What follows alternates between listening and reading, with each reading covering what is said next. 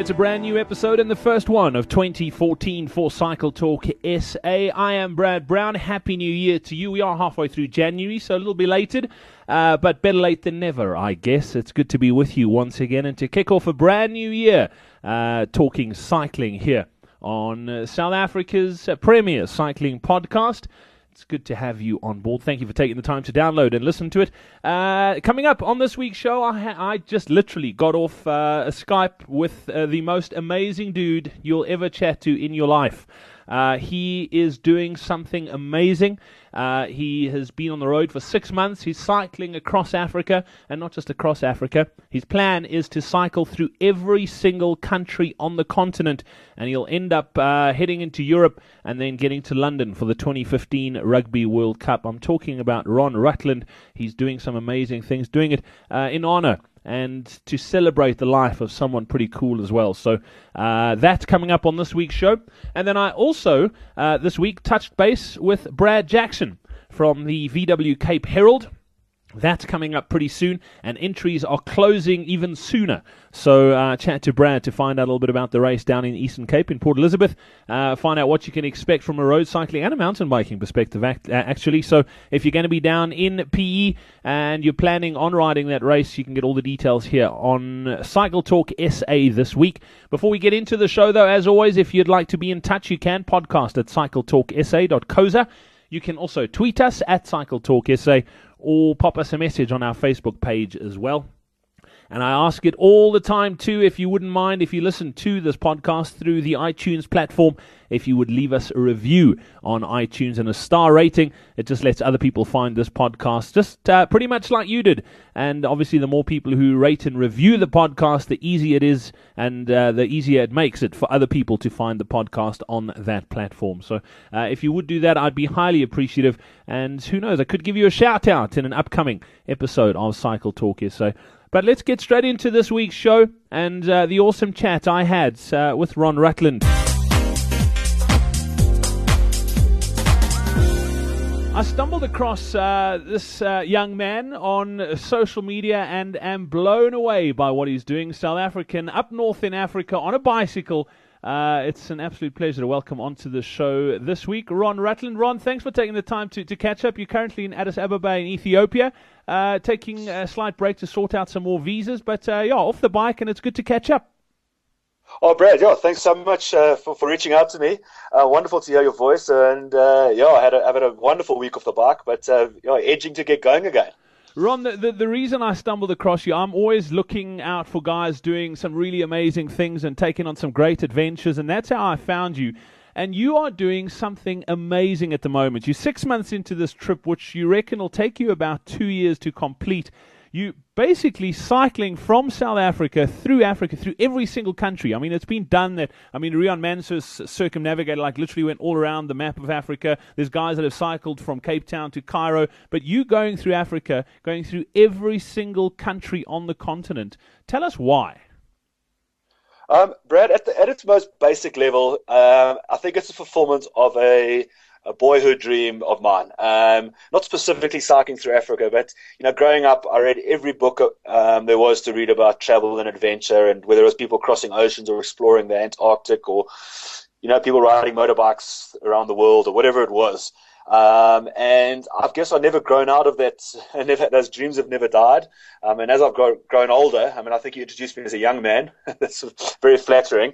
But it's only with older age that I've actually started realizing that it's not always somebody else that has to be doing these great things. And kind of got tired of reading about other people's stories and decided I wanted to, just do something different. And you mentioned Rian Mansur, and he's certainly his book, and subsequently I've got to know him fairly well, and he's been a big influence and a big inspiration. And when I sat and looked at this map of Africa, I've only took up cycling a couple of years ago, and then realized that what a wonderful way to travel and see the world.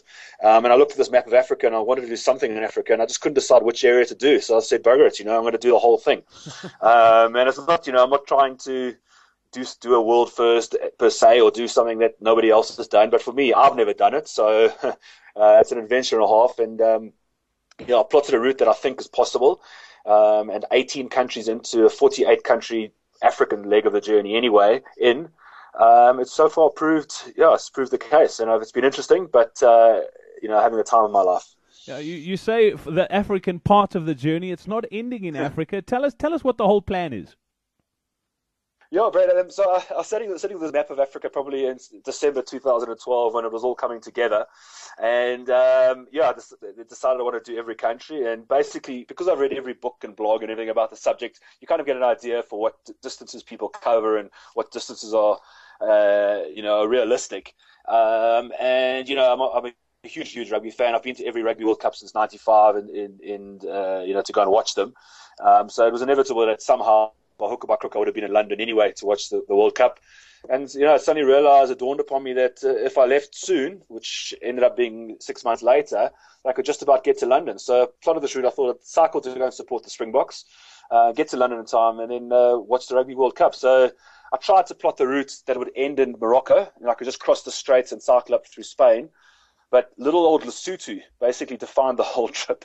So it kind of forced me east to start. And from there, I just couldn't get the route to work to end in Morocco. So I actually ended in Cairo in terms of the African side of it, which will be my 48th country, Egypt. I want to try and reach Cairo by about February, March 2015. And as you say, there's a lot of people who do a lot of cycling, and Cairo to London is a fairly well documented route through the Middle East and up through Turkey and West Eastern Europe to London. And I think it'll take me about 6 or 7 months. So I'll be riding through Europe in the summer. I haven't plotted the exact route through Europe. I'll just see how it goes. And then, I'll sort of reach London by September. Ron, it sounds absolutely amazing.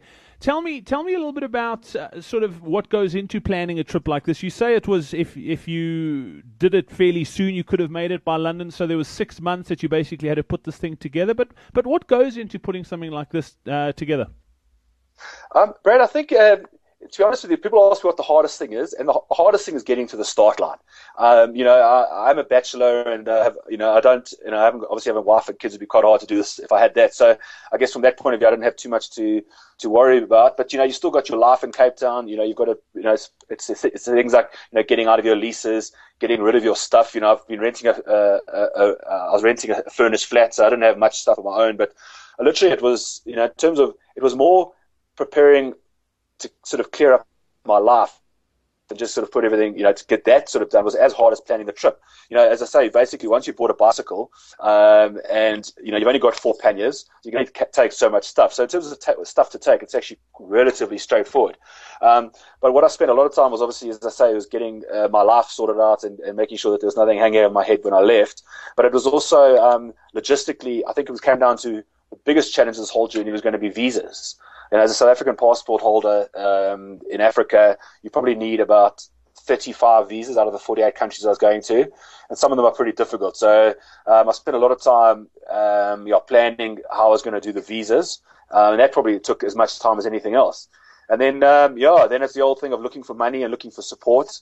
And I think the most important thing is I set a date of the 1st of July or 30th of June for me as the departure date. And I said, no matter what happens, I'm leaving on that date. If I'm ready or not ready, I've got the money, I don't have the money, I'm going to be leaving and make it work.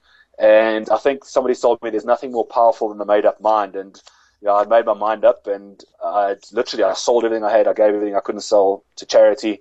So I was leaving come hell or high water. And it was just, the support that I received from so many people to get me to that start line is incredible. Absolutely incredible. And I left on the 30th of June, and with some wonderful support from people, and some corporates, but also people that are behind the scenes, just friends that have just sort of believed in my dream as well and helped make it happen. Yeah, it's amazing. You talk about making that decision and setting a date and just going, things fall into place when you do that. And Ron, what's been the biggest challenge? I mean, you've mentioned the visas, but obviously people have their sort of preconceived notions of what Africa is like. Well, what's been your biggest challenge outside of the visas to have to deal with? Well, but I think that's a little bit part of my journey, is to try and prove that Africa isn't this big, scary place, my biggest challenge simply has been water. You learn to live without a shower, and you learn to live without those sort of comforts. But there's been 2 or 3 times when I've actually run out of water. And you realize that, it's, we have all in our busy day-to-day lives, we get concerned about such relatively irrelevant things, and you realize that at its most basic level, water is the most important thing to us. So there's been 2 or 3 times when I've run out of water and, been in a little bit of trouble, but just by some, stroke of luck or miracle, whatever you want to call it, just when things have looked at their darkest, I've gone around a corner and there's been the first village I've seen in 2 days, and they've got a water pump that's working, or you find a stream with some water. So, short answer, water. And the second thing would just be the general road conditions. I'm not a fantastic cyclist, or my bike fully weighed, fully packed is about 45 kilos. So when you've got days and days of roads that are sandy, it's pretty tough going, and that's when you really find yourself. Your mind starts questioning and things like that. But yeah, so that would be the thing: various road conditions and water. But people-wise, Brad, it is unbelievable. I've been on the road, as I say, just over 6 months. Had absolutely not one security concern. I've had no one try to nick anything. And I've stayed in some pretty interesting places. And so many people, I think, almost expected me to have my bike stolen by now, or, expected me to have my bag stolen or something like that. But it's just, you obviously have common sense, and, especially in big cities when you do go through them, like you would in any big cities in the world. But in the last 6.5 months, I've never, ever once had it, been turned down for a place to pitch my tent. And from a human point of view, it just gives you so much, confidence in the human race, and just in people in general. And you realize that 99.9% of human beings are amazing people. Yeah. And unfortunately, it's the 0.1% that seem to make the news and seem to make, give our perceptions of Africa, or from the outside world anyway. So, that's been a little bit of the story of my journey so far. It's actually so funny that people sort of expect your bike to get nicked because you're in Africa. I can tell you a story. My dad cycled across Spain the last European summer last year, and he had his bicycle stolen in Spain. So, I mean, there we go, exactly. It's actually really, really funny. And but yeah, Ron, I mean, it sounds amazing. As far as the sort of distances that you're riding on a daily basis, you said that it was quite difficult, and you don't really want to get caught up in the sort of daily grind of how many Ks you're doing. But on average, what are you sort of covering? Barry, I've done, the short answer, I've done everything from about 15 Ks, which was every one of those kilometers, every meter was pushed through sand on some days in western Mozambique, to a day when I did 180 Ks in northern Zambia, which had a great tailwind, wonderful roads, all seemed to be downhill, and everything kind of clicked into place. So that's the two extremes of the scale. But I'd say on a normal riding day, anywhere between sort of 70 to 100 Ks. And that would be a normal day on the bike. And obviously, then that also builds in enough time, enough fat, I guess, that I can have days off when there's, your body needs to rest. You can't cycle every single day for 800 days. But you need to rest. You need to sort out visas. There are going to be times when you're going to, feel a bit under the weather and get a bit sick. So you need to build in a little bit of fat.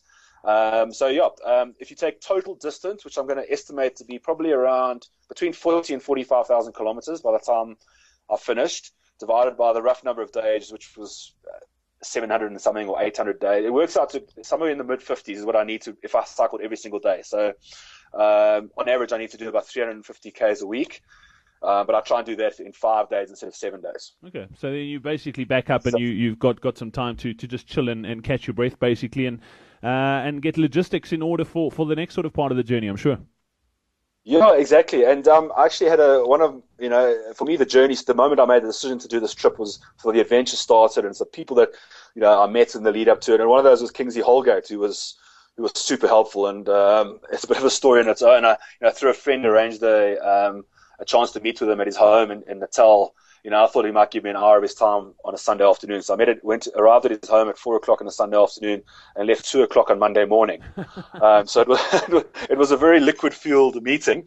But it was to spend some time with a guy like that was hugely inspiring for me, and to see his enthusiasm, someone who's, if on Wikipedia is the most traveled man in Africa or something, and to see his enthusiasm for this project was amazing. But so my point was that he's the one that really said to me, Ron, and without being corny, it's not about the bike, this is an amazing African adventure you're about to undertake that you happen to be doing on a bicycle. So keep reminding yourself that, and you're going to be, the route that you're doing is unique. Some of the areas you're going through, you're never going to see them again in your life. So make sure that you actually you absorb everything around you and you take it and you build in enough time that you can experience some of these iconic African places and people and ceremonies and things like that. So I've been very cognizant of that. And of course, there's days, when you're riding and you're just trying, you're trying to build up some, I guess credit in inverted commas. So you've got some miles in the bank. But I have, and that's the great thing about a bicycle is that the unique thing about a bicycle is you feel every little incline, decline, you feel every breath of wind, you hear every noise, you smell everything. You're so close. I mean, it's second to walking. There's no way you can be closer to people. So, I'm always stopping in villages for a cup of coffee or whatever the local food is there and chatting to people. And, obviously the language barrier is often a thing, but it's amazing how humans can still talk to each other and still communicate, even if you don't share a common language. So for me, it's without being corny, it's not about the bike. That's the sort of the reason for not, I guess, sprinting through Africa. Yeah, I mean, it sounds like an amazing adventure, and I'm really chuffed that you are sort of stopping along the way and getting to sort of meet people. And I think I sort of came across you just before Christmas, actually, on social media, and I was checking out your photos of your Christmas lunch, and tell us a little bit about that.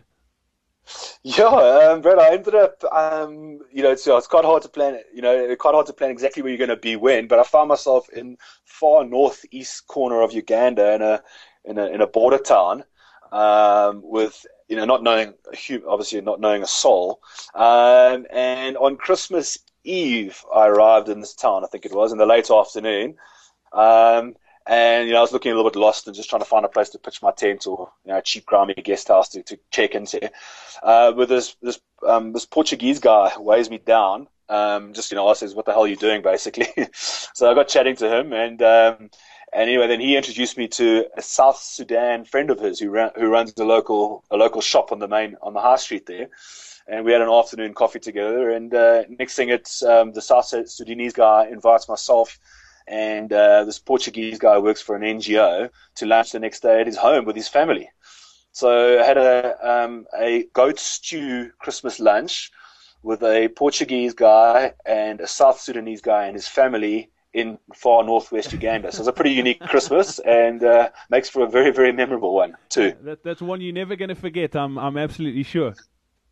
No, completely. And it's those little things, you never know what's around the corner. I was expecting another day on the bike. Absolutely, it was just going to be another day for me. And next thing I got persuaded to spend just to get off the bike for a day and then join these guys. And it's been an absolute highlight. And there was nothing fancy about it or anything, but it's just a simple meal with wonderful folk in a unique part of the world. And those are exactly the memories that you take away from this trip. Ron, you obviously are, but how are you documenting this whole journey? Brad, I've actually, so basically, I've got a dictaphone, is the short answer, and I try and do something every day, a couple of minutes into a dictaphone. And I've got a friend of mine who's kindly agreed to transcribe those.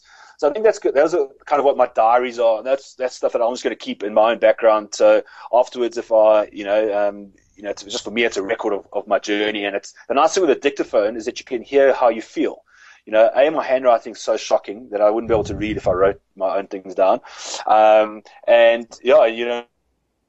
listen back to some of them sometimes, and you can actually hear your tone of voice. You can hear if you're on a high or if it was a struggling day. So I think that's the nice thing with doing it like that.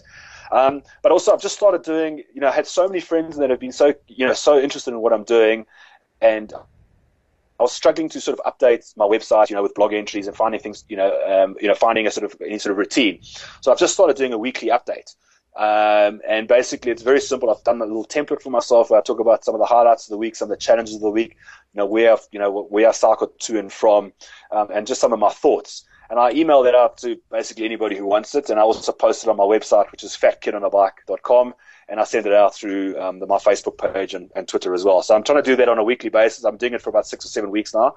And it's a great way for me to sort of, remember little things that have happened, and for people that are interested to share my journey. Yeah, I mean, that's also, I've been following those, and they're amazing. What I'll do is I'll post those links as well, so if people want to follow your journey along with us, they can. And then just finally Awesome. to wrap things up, Ron, tell me about Letty. I mean, there's a big part of this as well that you're sort of doing it for someone else as well. Tell us the story about Letty. Yeah, Brad, it's an interesting one. Letty is her name is Nikki Haynes, and she's a very dear friend of mine. Her and her husband are a wonderful couple with 3 young kids. And I've only got to know Letty since I've been back in South Africa the last few years. But it's just one of those. She's just one of those people, and they're one of those couples that, just from the moment we got to know each other, we became very firm friends. And a couple of years ago, she got diagnosed with breast cancer, and her and her husband are the most active people you can possibly imagine. I don't think their family has a TV because their kids are just out and about, climbing trees, running. He's a keen paddler. Nikki's a great cyclist and runner, and they're just active, healthy people. And for someone, for that, and that can, so healthy to get struck down with cancer was a shock to so many of us. And basically the way that all of us who know her well have kind of supported her is by celebrating our own health and, celebrating the fact that we are active. And that's the way that we support her, And anyway, so she fought breast cancer, and for that whole year we were doing things like Letty's runs and Letty's this, and just, building up this sort of this goodwill and sending her positive vibes and just showing that we're supporting her. And then wonderfully, at the Two Oceans at the beginning of 2013, that Two Oceans, she got cleared with cancer just before that. And it was just a time of celebration, and and we did a Letty's. Well, some of the guys did it. I was unfortunately injured, but some of the guys did a Letty's run, which basically they did a big run overnight before the Two Oceans. Basically ran to the start line and ran the Two Oceans, and it was such a time of happiness. And then about a week later, or 2 weeks later, Zug, who's Nikki's husband, sends out an email to all of us, and it's the most. I've never in my life had an emptier feeling. And basically, the short of it was, guys, Nikki had a pain in her shoulder. Just thought it was, a bruise from a fall or something on her bike. But unfortunately, the cancer's come back, and it's come back much more viciously. It's attacked her bones.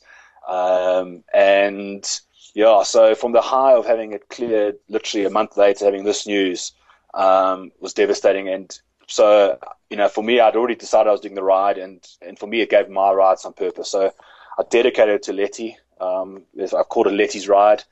And for me, it's, I feel so helpless that I can do so little. But, when I'm having, I joked with Nix, and I said to, I'm calling my bike Letty, so that every day when I straddle you, I'll be thinking of you. And, on the days when I'm having a good day, I just genuinely take a moment so often during the day just to smile and just to realize how lucky I am that I'm physically able to do this journey, that I'm healthy enough to be cycling the most amazing continent in the world, and just living a dream. And then on days when I think I'm having a tough day, I'm pushing my bike through sand or grinding it, I do often just it puts everything into perspective. I just think about Nix and her battle and just realize how insignificant my problems are to what she's going through. So it's been an incredibly difficult 11 months or so, and but Nikki is the bravest human being I've ever met in my life, and she's fighting it incredibly hard. It hasn't been easy. It's been very, very difficult. But if there's anyone who's going to beat this thing, it's her. Ron Rutland, that's an amazing story. I think what you're doing is phenomenal, and I definitely look forward to catching up again soon. Safe travels, and we'll definitely chat soon. Brad, thank you so much. It's been wonderful to chat.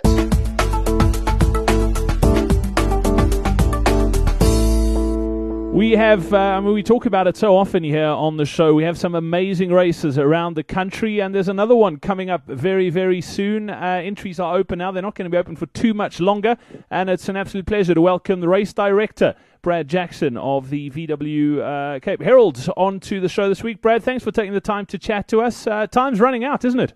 Yes, the guys don't have too much time to get the entries in. Brad, tell us a little bit about the Cape Herald. I mean, it's the second oldest classic, if I'm correct, in South Africa. It's been going for a long time. Can you tell us a little bit about the history? Yeah, it started, I think it's 29 years now. It was originally, obviously, the road cycling event was the main focus, and for many years it was one of the national classics on the road cycling circuit. It's always been a feeding event for the Cape August, and about 5 years ago, we introduced the mountain bike component as well. So now it's a 105k road cycling event as well as a mountain bike race. I mean, like so many of these. So many of these races do sort of evolve where it started out as one thing, but it turns into a whole sort of festival of cycling. You've mentioned the road component, but let's chat a little bit about the mountain bike side of things. That's fairly new addition to the race. Tell us a little bit about it. Yeah, look, so the road event takes place mostly within Port Elizabeth, around the city. To get to the real nice mountain biking, we've obviously got to head out of town a little bit. So the mountain bike event takes place in Addo, which is about a 40-minute drive from PE. The mountain bike event takes place on the Saturday with the road event on the Sunday. All right, and then as far as the mountain bike event goes, can you talk us through a little bit what people can expect if they are planning on riding distance-wise and sort of terrain that they'll be covering? Yeah, okay, so a lot of mountain bikers will be familiar with the Addo Zeeburg area. In the Eastern Cape. It's probably one of the favorite mountain biking playgrounds. So it takes place out in Addo. The kind of terrain is quite spectacular, and it's extremely diverse, right? There's actually all sorts of different biomes. They start out on the flats in the orange orchards and head up into the Zeeburg Mountains, with spectacular views and really good single track. Some really nice mountain bike trails that have been set up in that area. All right, sounds awesome. And distance of the race itself, Brad? Okay, so the mountain bike, there's 3 distances on offer. So the 80k is it's called an extreme challenge. It's quite a challenging route, 80 kilometer. Then there's a 60k for your sort of adventurous riders, a little bit easier than the 80k. And then a 50k is really for the novices and families that want to go and just enjoy getting on their mountain bike. Oh, that's awesome. So there's a little bit for everyone. So I mean, it's a whole family, and as mountain biking is, I mean, it's a whole family thing. So you can bring everyone down, and there's something that's challenging enough to keep sort of all levels interested. And then let's just touch on the road side of things too. Can you tell us a little bit about the distance and if somebody's never done the Cape Herald before, can you tell us what they can expect from a road point of view? Sure. Okay. So on the road side, we have the main distance is 105 kilometer, which is it's a fairly challenging route. We've put in a few of the hills, the popular PE cyclist hills. It heads out along a very, very scenic route, through the suburbs, starts out going through the suburbs of PE. Then you head out into like sort of outlying sort of farm areas and that. And then probably half of the route you're sort of hugging the coast on your way back into the finish. So it's beautiful views of the sea as you ride along the beachfront, finishing around the Marine Drive. Very scenic route, a couple of little hills, nothing too extreme on the climate side, but a few hills to keep things interesting. And then we have also the 55k, which is, for the not so serious riders. Also a very scenic route. Again, half of it at least is kind of along the coastline with spectacular views and so on. The 55, obviously a lot less climbing and a lot less difficult. All right, awesome. So two like diverse distances there for people of different abilities as well. Entries, they're closing fairly soon. How can people go about entering, and when do they close? Yeah, entries are open on the website, heraldcycletour.co.za, online entries. Yeah, so entries are open. There is late entries available at the registration at the expo, but there's a late entry penalty of 50% of the entry fee. So we really encourage people to get onto the website and get their pre-entries in. Maybe just something else to mention quickly is we've got quite a nice expo that takes place, along with the registration. It's at the boardwalk on the beach, the PE beachfront. We've got some great things in store, plenty of stalls and cycling related things for the guys to see. We're also going to have Dylan Victor down doing some trial demos. Should be quite entertaining. I don't know if the PE people have seen anything like that before.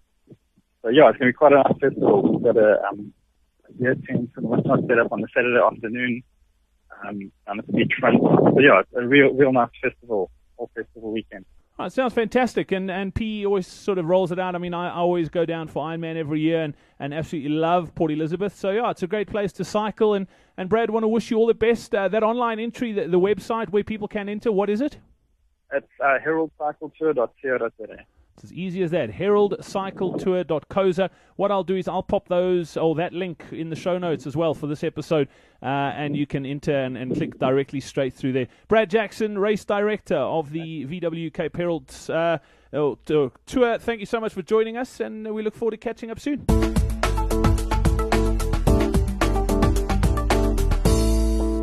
Well, the first edition of Cycle Talk SA for 2014 in the bag. I hope you enjoyed it. I hope you enjoyed my chat with Ron. And yeah, I will definitely keep an eye out with what he's up to. And we'll get him on the show again in the next 4 to 6 weeks and just continue following his journey here on Cycle Talk SA. I think what he's doing is phenomenal. And I think deep down, every single one of us would love to do something like that. But obviously, not really possible for most. It's really difficult, but hey, I'll live vicariously through Ron Rutland. I don't mind. I think it's fantastic what he's doing, and also thanks a lot to Brad Jackson for chatting to us today as well. Until next week, be in touch. Podcast at cycletalksa.co.za. Tweet us, Cycle Talk SA, or look us up on Facebook as well. I look forward to hearing from you. Until then, have yourself a superb week, and we'll chat soon. Cheers.